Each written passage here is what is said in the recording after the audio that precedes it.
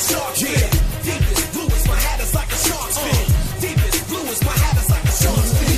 Yeah, blue is my hat is like a shark's fin. Deepest blue is my hat is like a shark's fin.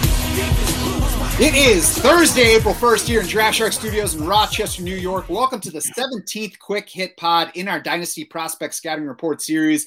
I'm your host, Matt Schauf. With me, as always, is Jared Smola. You can now find 22 Dynasty Rookie Scouting Reports on DraftSharks.com. Every single one of those is free to read. They will keep on coming right up until the NFL Draft. You can check out every one of these accompanying podcasts by subscribing to the Draft Sharks YouTube channel, as well as any of our podcast feeds. We hit both UNC running backs over the past 2 days. So now it's time to split it out. Check a wide receiver. Jared, give me a little background on Florida's Kadarius Toney. Yeah, Toney was a dual threat quarterback in high school. Put up big numbers over his final 2 seasons there. Nearly 6,500 passing yards, 69 passing touchdowns, 1,790 rushing yards, and 31 rushing touchdowns, again, over his final 2 seasons. He was recruited as an athlete, so, people weren't quite sure what he was going to do in college. I think it was pretty clear, at least, he wasn't going to be a quarterback, but chose Florida over a few other, big D1 offers. As a freshman, he played some running back, played some wide receiver, played some wildcat quarterback, caught 15 balls, ran 14 times for 120 yards and a score, completed 1 and 2 passes for 50 yards. So he did a little bit of everything. Did miss 3 games that season with multiple injuries, including a shoulder injury and a shin injury. As a sophomore, he played in 12 of Florida's 13 games. He missed another with an undisclosed injury. Again, split time between wide receiver and wildcat quarterback that year. Finished 4th on that 2018 team with 25 catches, 5th with 260 receiving yards, ran it 21 times for 240 yards. More injury issues in 2019 as a junior. This time it was a September shoulder injury that cost him 6 games. Caught just 10 balls in his 7 healthy outings, 12 carries for 59 yards. So definitely a down year. Maybe he was never healthy, whatever it was. Finally broke out this past season, though. Toney stayed healthy. He played in 11 of 12 games, only opting out of Florida's final game in the Cotton Bowl. Really focused on playing wide receiver full time and ended up leading the Gators with 70 catches and 984 receiving yards. He finished 2nd on the team behind only tight end Kyle Pitts, who, is going to be a top 10 pick later this month with 10 touchdowns. Toney's market share is in his 11 games, 24% of the catches, 23% of the receiving yards, 22% of the receiving touchdowns.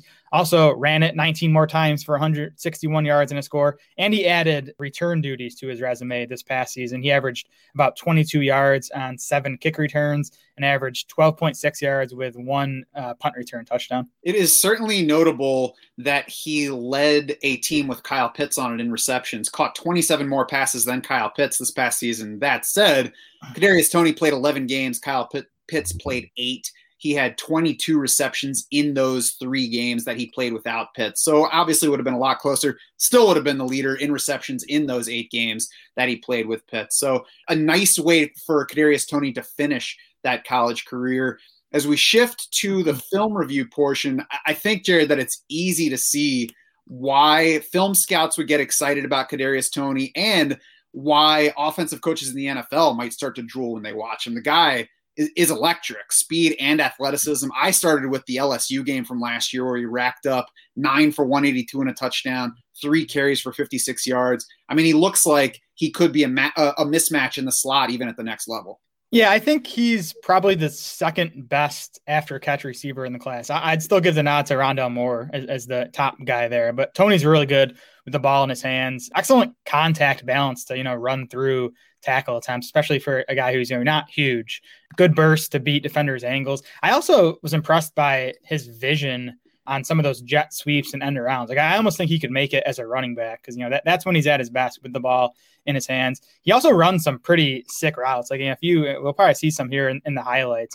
He can make guys look silly with that athleticism. I do think he's pretty raw as a route runner, though. Like, he didn't run a wide variety of routes at Florida. He had a 7.7 yard average depth of target this past season. That was like 320th among all wide receivers. So he didn't do a whole lot downfield. There are a few deep shots where you see that he probably can do it. He obviously has the speed to get deep, but I do think he's entering the league as a pretty raw wide receiver, which, And not a surprise considering he only spent one college season, one season really. Again, he wasn't a wide receiver in high school, so he only has one season of experience as a full-time wide receiver. Yeah, the different kind of routes thing that you pointed out is interesting because it shows some ability that he has that other guys might not. I was reading what PFF's Sam Munson said about that though, and said like the downside of being creative in your routes like that is sometimes it can make it difficult for you to develop timing with your quarterback. If he doesn't know exactly when you're going to be breaking or where you're going to be, then the quarterback has to wait a little bit longer before throwing you the ball. It can just make that connection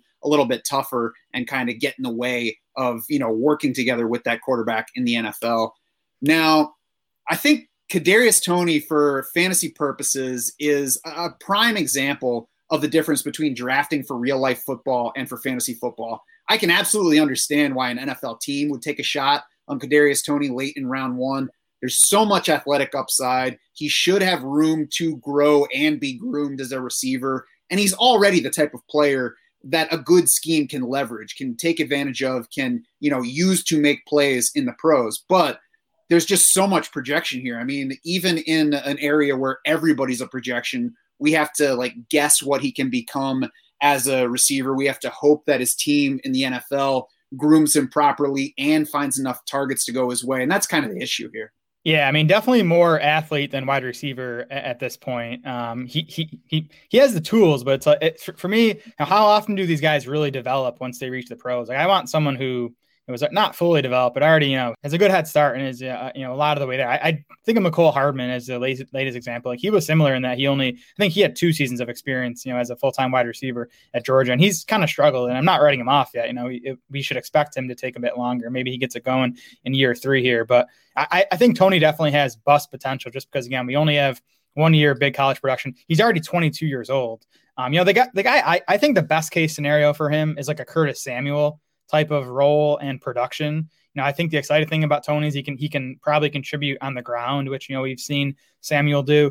But I think Samuel was a better prospect. He had better college production. He also entered the NFL at 20 years old. So I think, that gives him more room for growth than someone like Toney, who's already 22. So again, I think that's the upside and it would be fine. Samuel was very useful this past season. It did take him a couple of years to get going. And I think that's probably going to be the case with Toney too. But I think that's, pretty close to his ultimate ceiling is Curtis Samuel.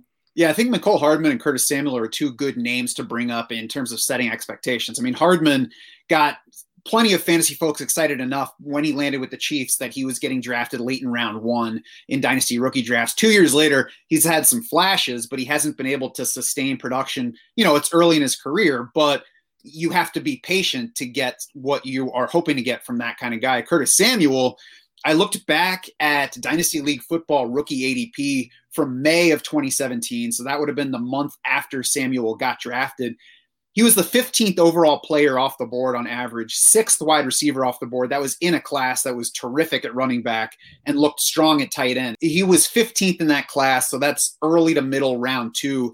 If Kadarius Toney is going in that level in rookie drafts, I think that's fine. I think he's the kind of player that once you get to the point where you're splitting hairs between a couple guys, you're not necessarily excited and can't see the clear path for either one. You say, all right, I'll go ahead and bet on the athletic upside and see what his NFL team can do with him. I think if, on the other hand, you've got Toney 4th among your receivers this year and you're taking him over somebody who's a safer kind of bet like Rashad Bateman or Elijah Moore, that's where I think you'd be making a mistake. Yeah, he's definitely going to be outside my top 5 wide receivers. He might be closer to 10 than 5 even, which speaks to the depth of the class. But it does. We'll see what happens later this month in the draft. But it sounds like Toney's going to have draft capital on his side. He's mixing into the late first round in some of these mocks. I think he's going to be a top 50 pick.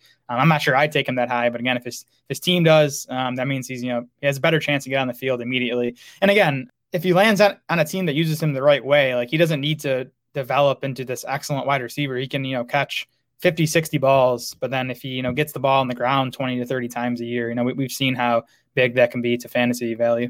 I think Henry Ruggs is one more name that I would raise as a caution to not let the NFL draft capital make us overlook what the questions are with Kadarius Toney going in. Yep. Head over to DraftSharks.com now to read Jared's full scouting report on Kadarius Toney. While you're there, check out 21 other prospect scouting reports we have already posted, plus check back for more right up until the NFL draft As I have mentioned, all of these scouting reports are free to read. You should lock in your DS Insider access, though, so that you can see where Tony and everybody else sits in our updated Dynasty rankings right now, as well as accessing our 2021 redraft rankings and the dynamic MVP draft board to help you through your best ball drafts and your regular full season drafts. You can also find us on Twitter. We are at Draft Sharks. Jared is at Smola DS. I am at Schauf DS. It's SCHAUF. For Jared Smola and the rest of the Draft Sharks crew, I'm Matt Schauf saying thanks so much for swimming with us.